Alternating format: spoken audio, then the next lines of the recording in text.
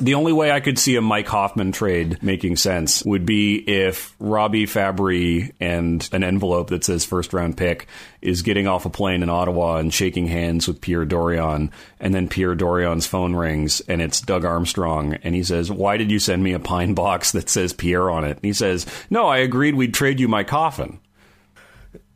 That's a very stupid the worst joke. Thing that's ever been said on this podcast.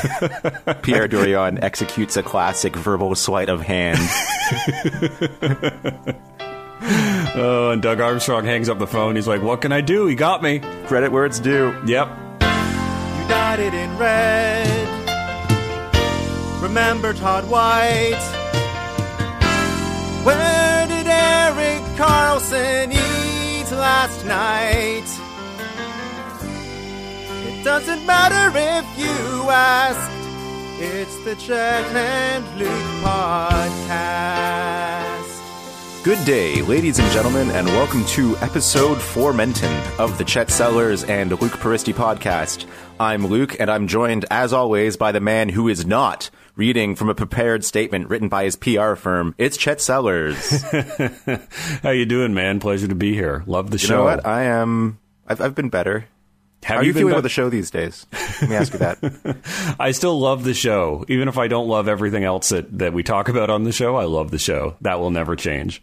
That's really good to hear. Here's how it goes. Here's how it goes for me. It goes show, then team, then you, then everybody else. You know what? Happy to be third. There you go. You're beating the field. A gentleman's bronze in the ranking. So how you been? Not great. I think I have the flu. I think I'm sick of losing, and also I actually do have the flu. But we were talking during the week. I think I figured out what actually went wrong with this season. It's not Craig Anderson. It's not PDO. It is the loss of a very important totem in the world of the Ottawa Senators. Do you know what I'm talking about? Is it Andrew Hammond? It could be Andrew Hammond, but no.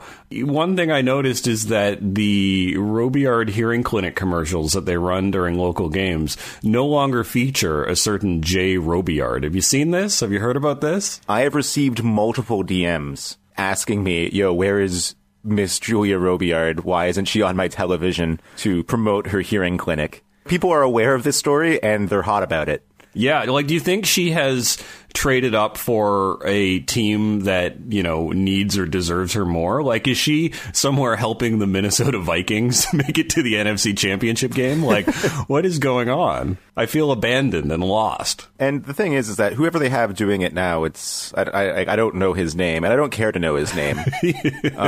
He's just not going to receive the same amount of love and respect from the community just because of who he's replacing. This is Daniel Alfredson has left, and now they're trying to bring in Bobby Ryan, and we've fallen for this before, and it's not going to happen again. Yeah, and in a season full of bad omens, from, the trade of good luck charm Andrew Hammond to the mysterious retirement under mysterious circumstances of Clark MacArthur to the departure of Daniel Alfredson for reasons that no one's talking about. In spite of all of those bad omens, I would argue that this is actually the worst of all.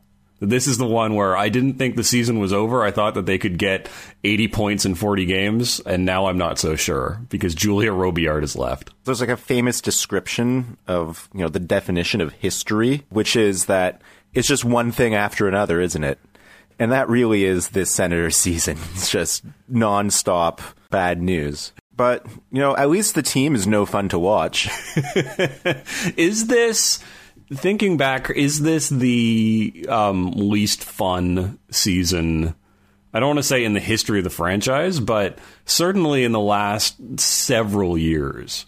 I think so, because even in the late period McLean years, I kind of remember, the team, having some late comebacks or some late collapses, or goals would happen and they would kind of give you this hope. And at the very end of the game, you'd say, well, at least that was somewhat entertaining. I can't remember the last time I've seen a Senators team that looks more just out of it spiritually.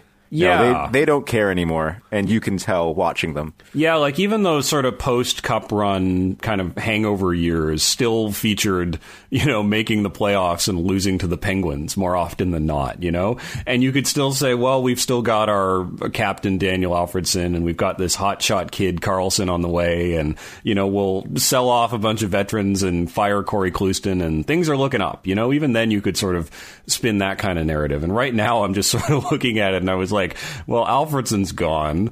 Karlsson, I think you put it well when you said, bring me my tugging collar. And we've got Thomas Chabot, who I guess is something to look forward to. But it doesn't look particularly promising right now. And I can't even think of a single, unambiguously enjoyable moment from this season that started with the mysterious disappearance of Clark MacArthur, because even the Matt Duchene trade, which we all pined for months, featured the departure of fan favorite Kyle Turris. It's not like we got Matt Duchene for Cody Ceci, which would just be Pierre Dorion slam dunking on the world. It was, well, we had to lose our special little guy Kyle Turris, so it's bittersweet that way. I can't even think of a single highlight reel goal from this season. Can you? I mean, I think the last good thing that happened this season was when Ottawa beat the Leafs in Toronto. And we don't even have that anymore because, unfortunately, Toronto won the most recent game in Ottawa. So I think Ottawa beating Toronto twice, that will be our Stanley Cup this year. So I was at We're that going to enjoy game. That. I was at that Leafs game that they lost 4-3 last weekend. Blowing the 3-1 lead in the third period. They blew the 3-1 lead, but let me tell you, it was actually significantly less rowdy and kind of tense and aggressive than the Sens Leafs game in Ottawa earlier in the year in October, which I think the Sens won 6-4. And the reason for that was that the building was 75-80% Leafs fans, as opposed to the more traditional 50-50, 60-40 split where everybody gets drunk and fights. There were enough Leafs fans there that those Sens fans that had not yet sold their tickets, because they knew that they could probably do so at a profit, given that the Sens are terrible and the Leafs are looking pretty decent, knew to kind of keep their mouths shut. So it was really just like going to a game in Toronto, which is to say relatively quiet. I really still did want the Senators to win that game. Here's the thing. I'm really bad at tanking. I'm finding that no matter how much I know cognitively that losing is good for the draft pick, I still can't bring myself to be happy about it. And I feel like some of that has to do with the fact that I'm not sure if losing is going to be good for keeping Erik Karlsson around. I feel like at this point, Guy Boucher and the coaching staff just have to stop trying to win and just start trying to make it fun. And they have to just lose some games 5-4 instead of losing some games 5-0. Yeah, the worst case scenario for tanking is the Sens win the lottery. They draft Rasmus Dahlin, who is ready to play in the NHL pretty much right away. And he comes to Ottawa, and Dahlin played for Frölunda, right? And he comes to Ottawa and he says, Mr. Karlsson, you were my hero growing up. I've modeled my game on you, and I can't wait to, play on the same team with you and learn from you. And Erik Karlsson says, you know what? Here are the keys. I gotta go. Good luck with that, kid. Yeah, exactly. You're 18, right? Good, you can handle it. Exactly. Or if you're looking for something good to think about, I would say imagine Daniel Alfredsson whispering in Erik Karlsson's ears saying, don't worry about it. I'm going to be part of ownership at 18 months. You can re-sign here. That's the kind of fanfic that I like. Daniel Alfredsson is a part, Jay-Z style 0.1% owner of the Ottawa Senators, and he's the one that's going to keep Erik Karlsson in the fold. That's what I would like to believe, that they will start by changing the owner. The new owners will fire the GM and probably the coach. Erik Karlsson will sign a max deal, and along with Rasmus Dahlin will lead us into the promised land in 2 or 3 years. See, there you go. We just have to get through these trials to get to the good stuff. Yes, of new ownership, winning the draft lottery, many Stanley Cups, Erik Karlsson being a Senator forever. I guess that's it. Really, it's just making it through this slog. Well, I mean, I do think they're in a decent position in that they still have a solid core. They have the opportunity to potentially draft a blue chip player this year. And if they can kind of trim the fat in a smart way, which I have no hope that they're going to actually do, I think they could set themselves up decently for next year. The problem that I have is that the last time we did this in 2011, I don't remember ever being worried about the Senators trading somebody that was actually good on a decent contract like they might do now with Mike Hoffman. Like, outside of, I think, Alfredsson, Spezza, and Karlsson, like, everybody was on the block in 2011 as well they should have been. Whereas now it's sort of like there's actually a decent enough core here that you don't want to mess with. But if they do need to cut salary, like, they're going to trade players that they should probably be keeping. I don't know. It's at the point where now we've been talking about the Mike Hoffman trade for so long that I'm, like, nearly talking myself into it.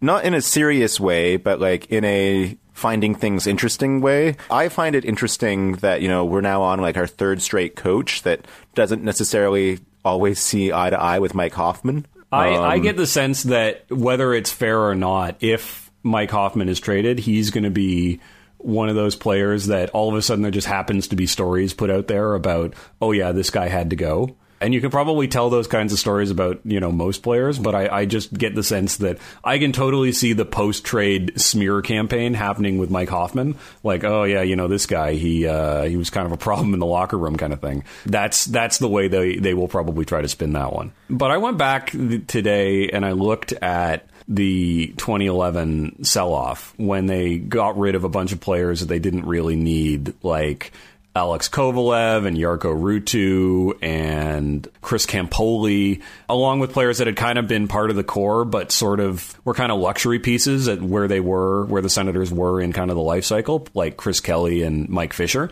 which is sort of how I see like a guy like Zach Smith now. Like, oh, for sure. You know, trading Zach Smith now makes as much sense as trading Mike Fisher did back then. But I was looking at what the Senators got for that stuff. And the weird thing about it is that the players that they actually got a decent return for, like Mike Fisher, they got, I think, a first round and a third or something like that. They really didn't get much out of those picks. Like, they got Stefan Nason for Mike Fisher, and they got Shane Prince for Chris Kelly, and I think even the second for Chris Campoli got traded to Detroit so that the Senators could draft Matt Pumple.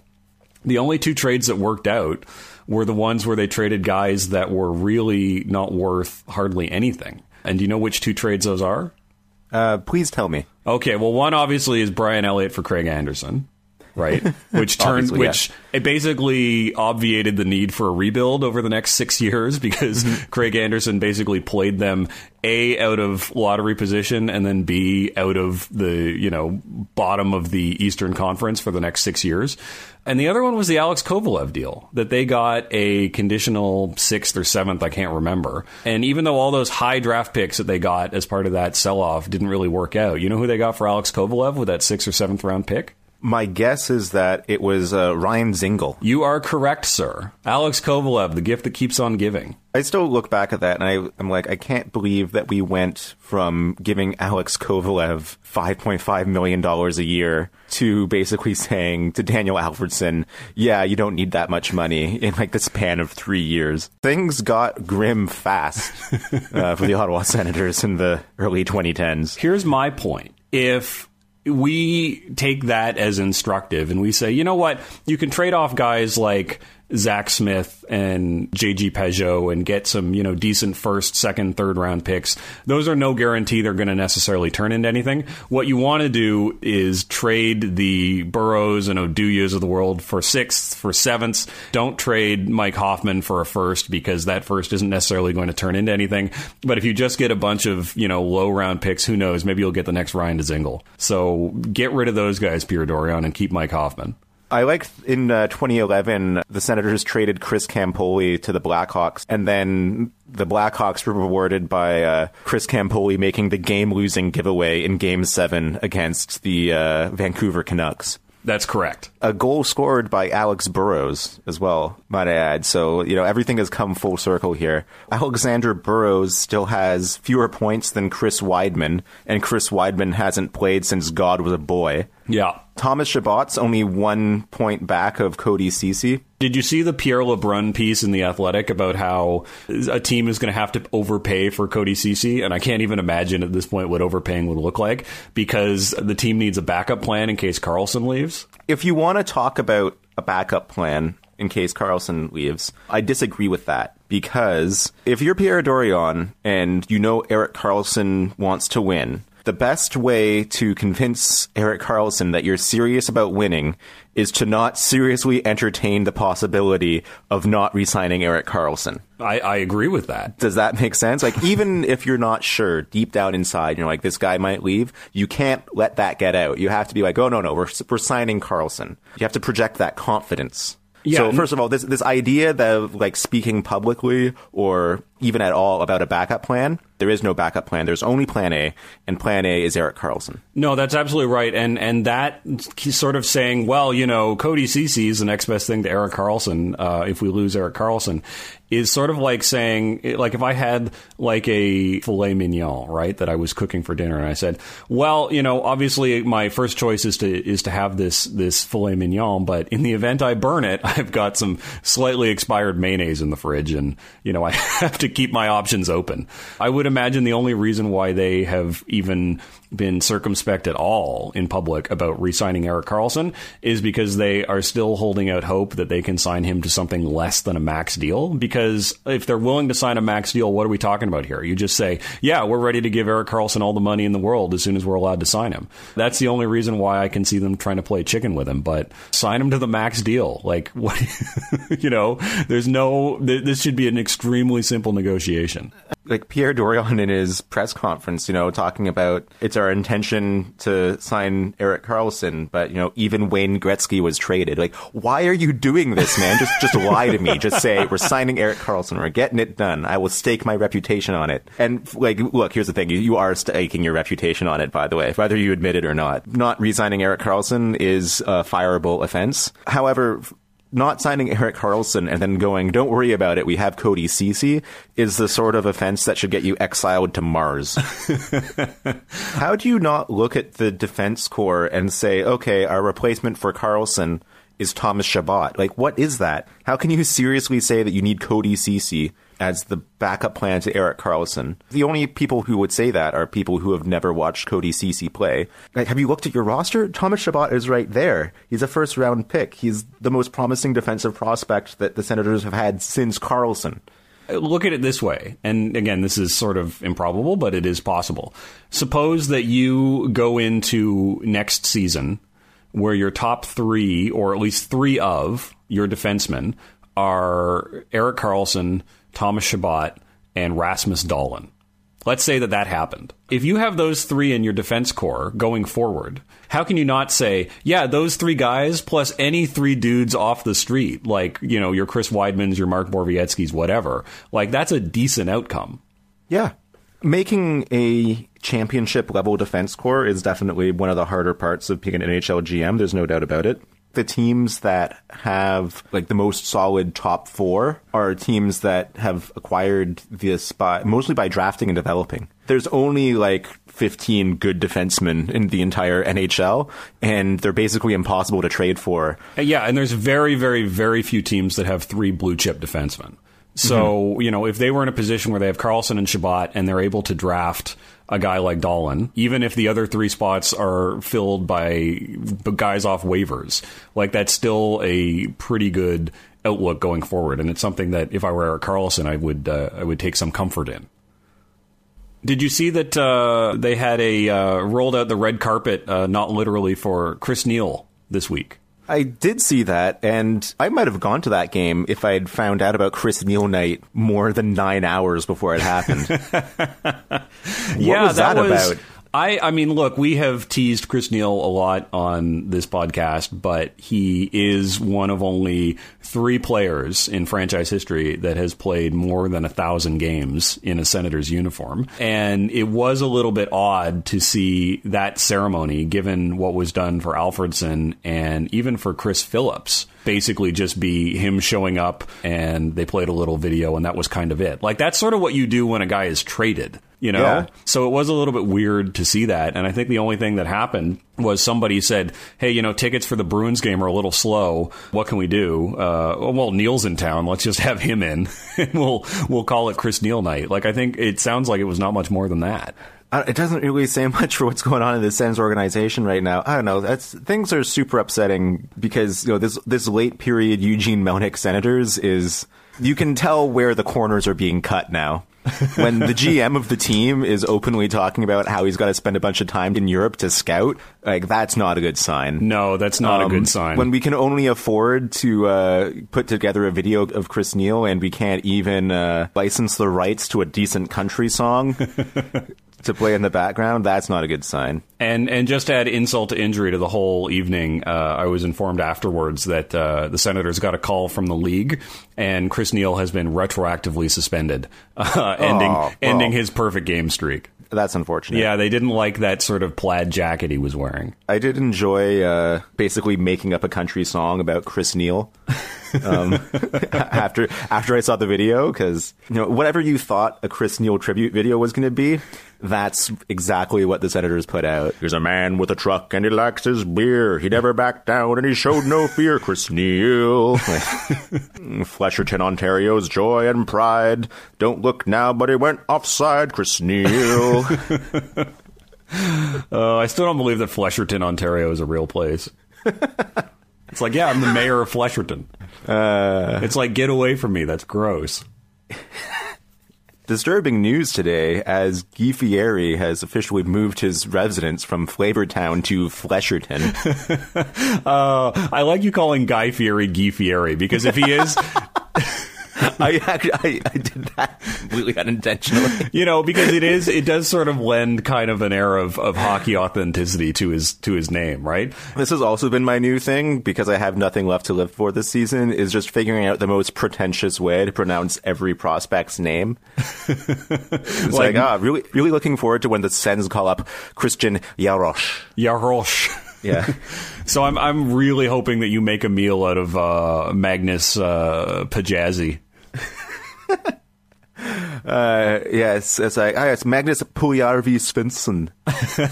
I looked it up, and Magnus Paajarvi Svensson. And again, I'm going to use his full name because I have time for that. He's a former 10th overall pick. Do you know who number 9 was in that same draft? Please tell me it was Jared Cowan. It was Jared Cowan.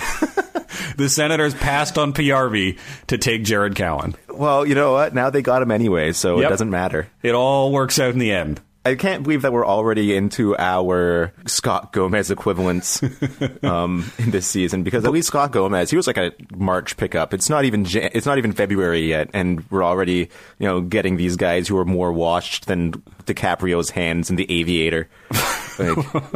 Hey, but Magnus Paajarvi is, unlike Jared Cowan, still in the league.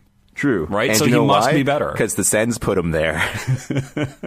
As we've mentioned, the Senators' organization is cutting corners like it's crunch time at the Circle Factory. Hi-yo. That really is putting a pall over the season that has not been present in other kind of lost seasons. Well, it's certainly coming a little more to the forefront than kind of just being like... Do you remember when it was sort of still whispered and very controversial to call the Senators a budget team?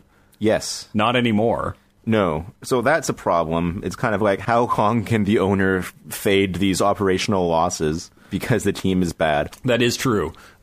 Although one of the things that, can only help the value of the franchise if and when Eugene Melnyk decides he wants to or has to or is forced to sell this team is that they do have an agreement in principle to develop LeBreton Flats in time for the graduation of Erik Karlsson's children from high school. So that's not nothing. That is true. I'm glad we finally got into this because people are constantly talking to me on Twitter and being like, look, Luke, the hockey talk's great, but what we really want is municipal politics development talk. And so the time is now for that. Yeah, exactly. It will be, that's going to be the next 18 months in terms of, real estate asset valuation and debates over public money to build arenas. And I can't wait. I can't wait to give public money to this Caribbean Dracula to build an arena in Ottawa. Who do you think is going to give him money? Is he just going to borrow more money and then say, I'm going to build this stuff, and then after I can't pay you the money, you're going to take the stuff from me? Is it going to be? Are we going to be on the Rod Brydon plan? I don't think that they're going to get much in the way of public money. And so what that will mean is that the NHL in the next mayoral election will be putting a lot of money behind Ottawa mayoral candidate Chris Pronger. Oh, man. I did like the suggestion in the papers this week that Eugene Melnick, Caribbean Dracula, who can only negotiate with the NCC if they invite him in, was actually playing 12D chess before the outdoor game when he was doing everything he could to suggest that the team was in trouble and he didn't have to move downtown, and if he wasn't getting his way, he would move it. Like some kind of gambit on his part, like some kind of negotiation strategy. Like if he just comes out and basically is trying to negotiate with a federal commission that has very stubbornly left a large downtown parcel of contaminated land empty for decades, to say, you know what, if you don't let me move my financially unviable team in at a sweetheart deal, then it's going to stay empty. And the NCC being like, yeah, that's fine. Yeah, and so if I don't get my way, nothing bad will happen to you because you have a second buyer willing and ready to take over that piece of land. Exactly. It's like, and given how long Le Breton has just sort of sat fallow, it's like, what's another 10 or 15 years? I would have loved to have been a fly on the wall during those negotiations, because even if any of that were true and he was sort of like, well, we want to put a rink there and the team's kind of in trouble, but we think that will help them out. And if nothing else, the Senators have a huge amount of cultural value to Ottawa. I can picture members of the board grilling him on, really? Even though you have Mark Borvietsky, you have a large cultural value to the city of Ottawa, that guy? And he can say, well, I mean, at least we're employing local people. So I would have loved to have seen how that went. If the Senators are in dire financial straits, who is picking up the tab for Eugene Melnick's Toronto-based PR firm work?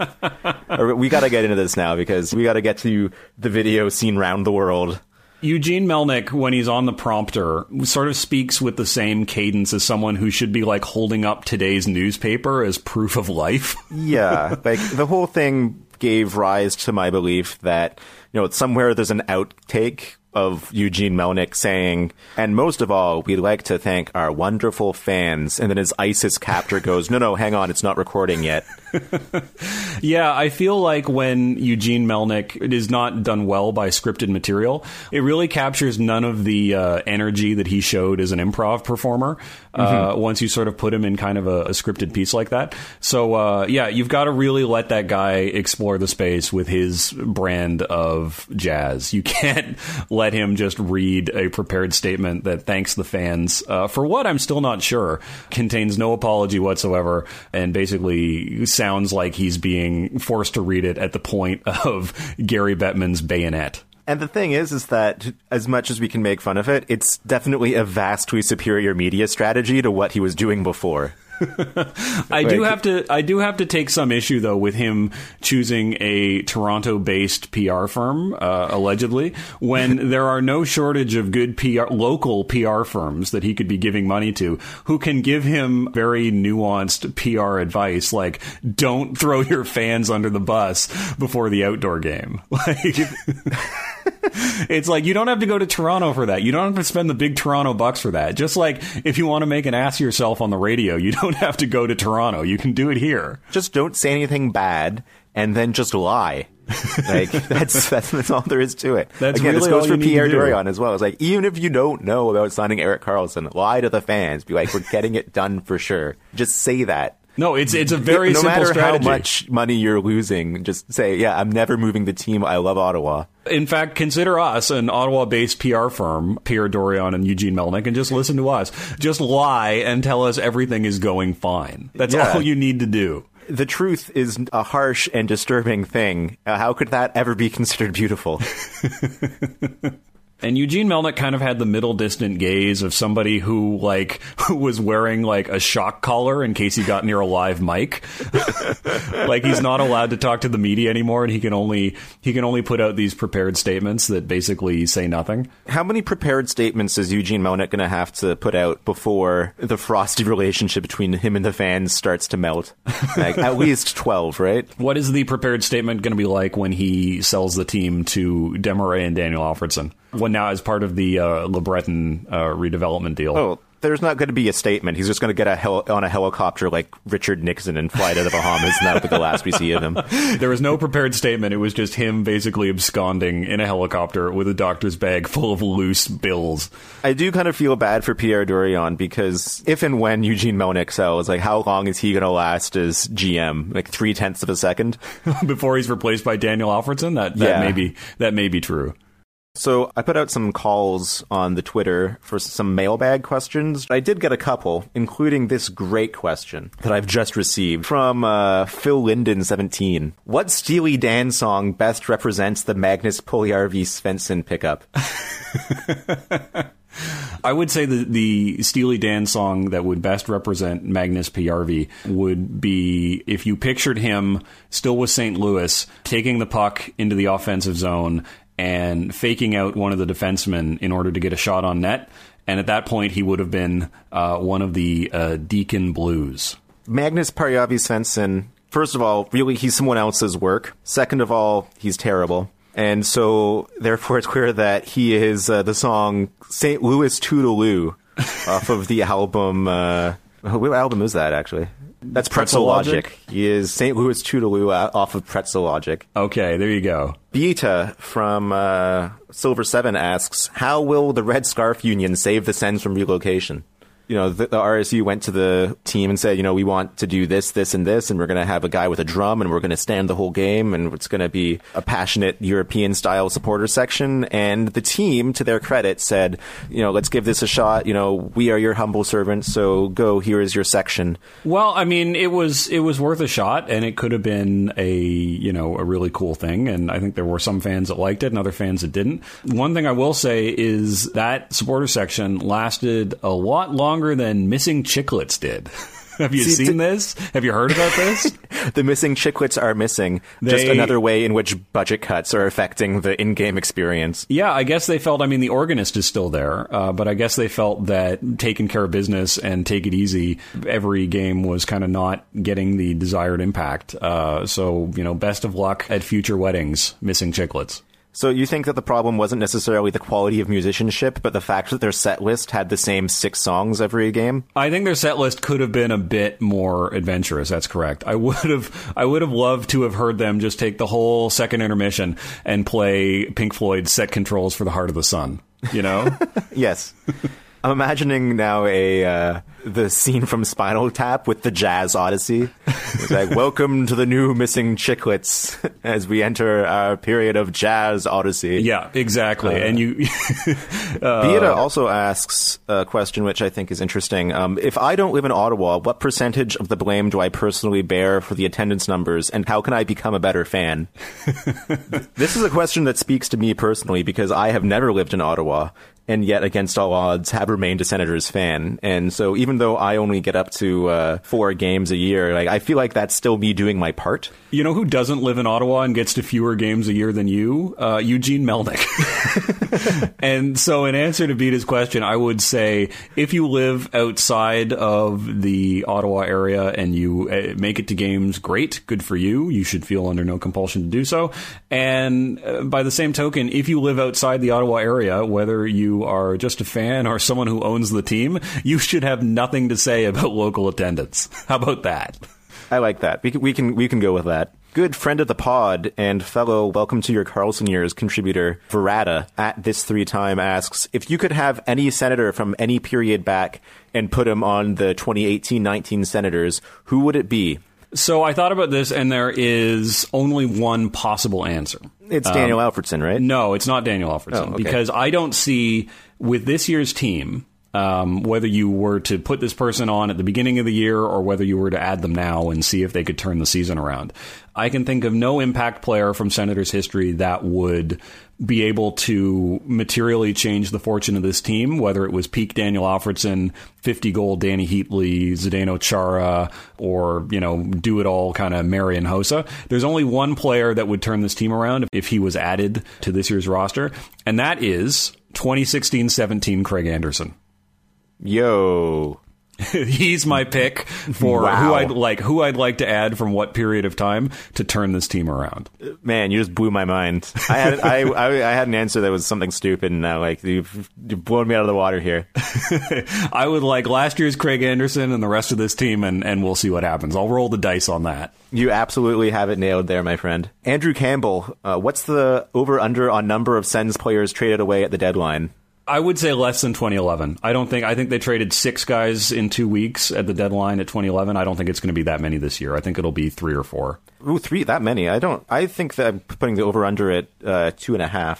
I think that there will be few players traded, but they'll all be big money. It'll be like a Mike Hoffman and Zach Smith type thing. Okay. I do think they will try to clear out some of the stuff at the bottom, too. There is still the dark horse possibility that Dion Phaneuf is traded. I don't think it's likely, but it is possible. That would be a huge coup by Dorion and might even save his job for another year. Because, I mean, the only, of him and Ryan, the only guy that has any trade value that I could see the Senators getting out from under the contract is Phaneuf. The only way that the Senators will get out from under the Bobby Ryan contract is if he retires because he decides hockey is finally endangering his lifelong dream of becoming a concert pianist. And even there, he's stealing Cody Cece's thing. Yeah, that's true. It would be great if he said, I'm going to become a better pianist than Cody Cece, but hockey is just too hard on the hands. Yeah, I can see Dion Phaneuf being picked up by someone because defensemen are hard to come by, and Dion Phaneuf is still good enough to be, valuable to someone. He is overpaid, but in a vacuum, he's not bad enough to be out of the league. So if you're a team the team that's kind of up and coming, but still having trouble putting together a cup level defense core, maybe you've got a lot of really young talents on entry level contracts, and you think maybe this is our window and we gotta strike while the iron is hot, but all we have are these kind of offensively oriented defensemen, and you need a real solid rock back there. And what I'm saying is that Dion Phaneuf is going back to Toronto. He would certainly stabilize that team right now, that's for sure. And he also plays tough and has a French-sounding name, so Marc Bergevin, make the call. That first pairing of Weber and Phaneuf will be less mobile than an oil rig. And probably more expensive. We'll know that the budget cuts are really starting to have too real an effect when they quietly phase out Spartacat. Yeah, they stop repairing patches of fur that fall off, and he just looks like he's got alopecia. Oh, God. Darkest timeline. Darkest timeline. Maybe we should end there. I think that's it. This podcast isn't really a podcast anymore so much as a group therapy session. And for that, I would like to thank you for joining me on this journey. Thank you. I was happy to be here, and now I can go back to bed and recuperate further. I guess the next time we get together, it'll probably be close to the trade deadline. Do you think we'll have traded anyone by that point? I would think it will happen before the deadline. I will think it will happen probably in the 2 weeks leading up to the deadline. So I would expect probably about 2 weeks from now is when we're going to see, Zach Smith become a Calgary Flame, that kind of thing. Great. Well, you know what? Enjoy these third liners while you can, folks. Gather ye third liners while ye may. Thank you very much for listening, if you have indeed listened. And you know what? We know this year sucks, and sometimes it's hard to be positive, but hopefully, at the very least, this podcast continues to deliver, even when the team does not. We're all in this together, and, we just have to keep moving forward into a future that includes Erik Karlsson. All right, talk to you soon. Bye. Whoa, whoa, whoa, whoa. Peristy and Sellers were a couple of fellers who both still live with their moms. Breaking the town's local hockey team down with some microphones on. No other podcast was finer, or was more of a hit with the big rig diners. We never thought they'd make it past episode 5. Whoa, somehow these dudes named Chet and Peristy are live. Whoa, whoa, whoa.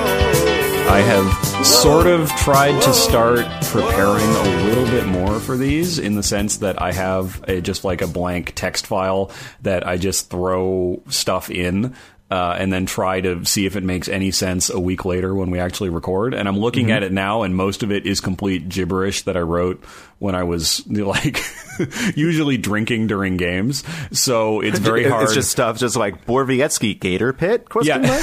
It's very hard to try to, yeah, exactly. And you sort of feel like you need to use it. So you're sort of like, well, you know, that's sort of like a Borvietsky Gator Pit. And you're like, wow, that just derailed the conversation we were having. But I have here, and this is true, I wrote this, the phrase Thomas Chabot hit single.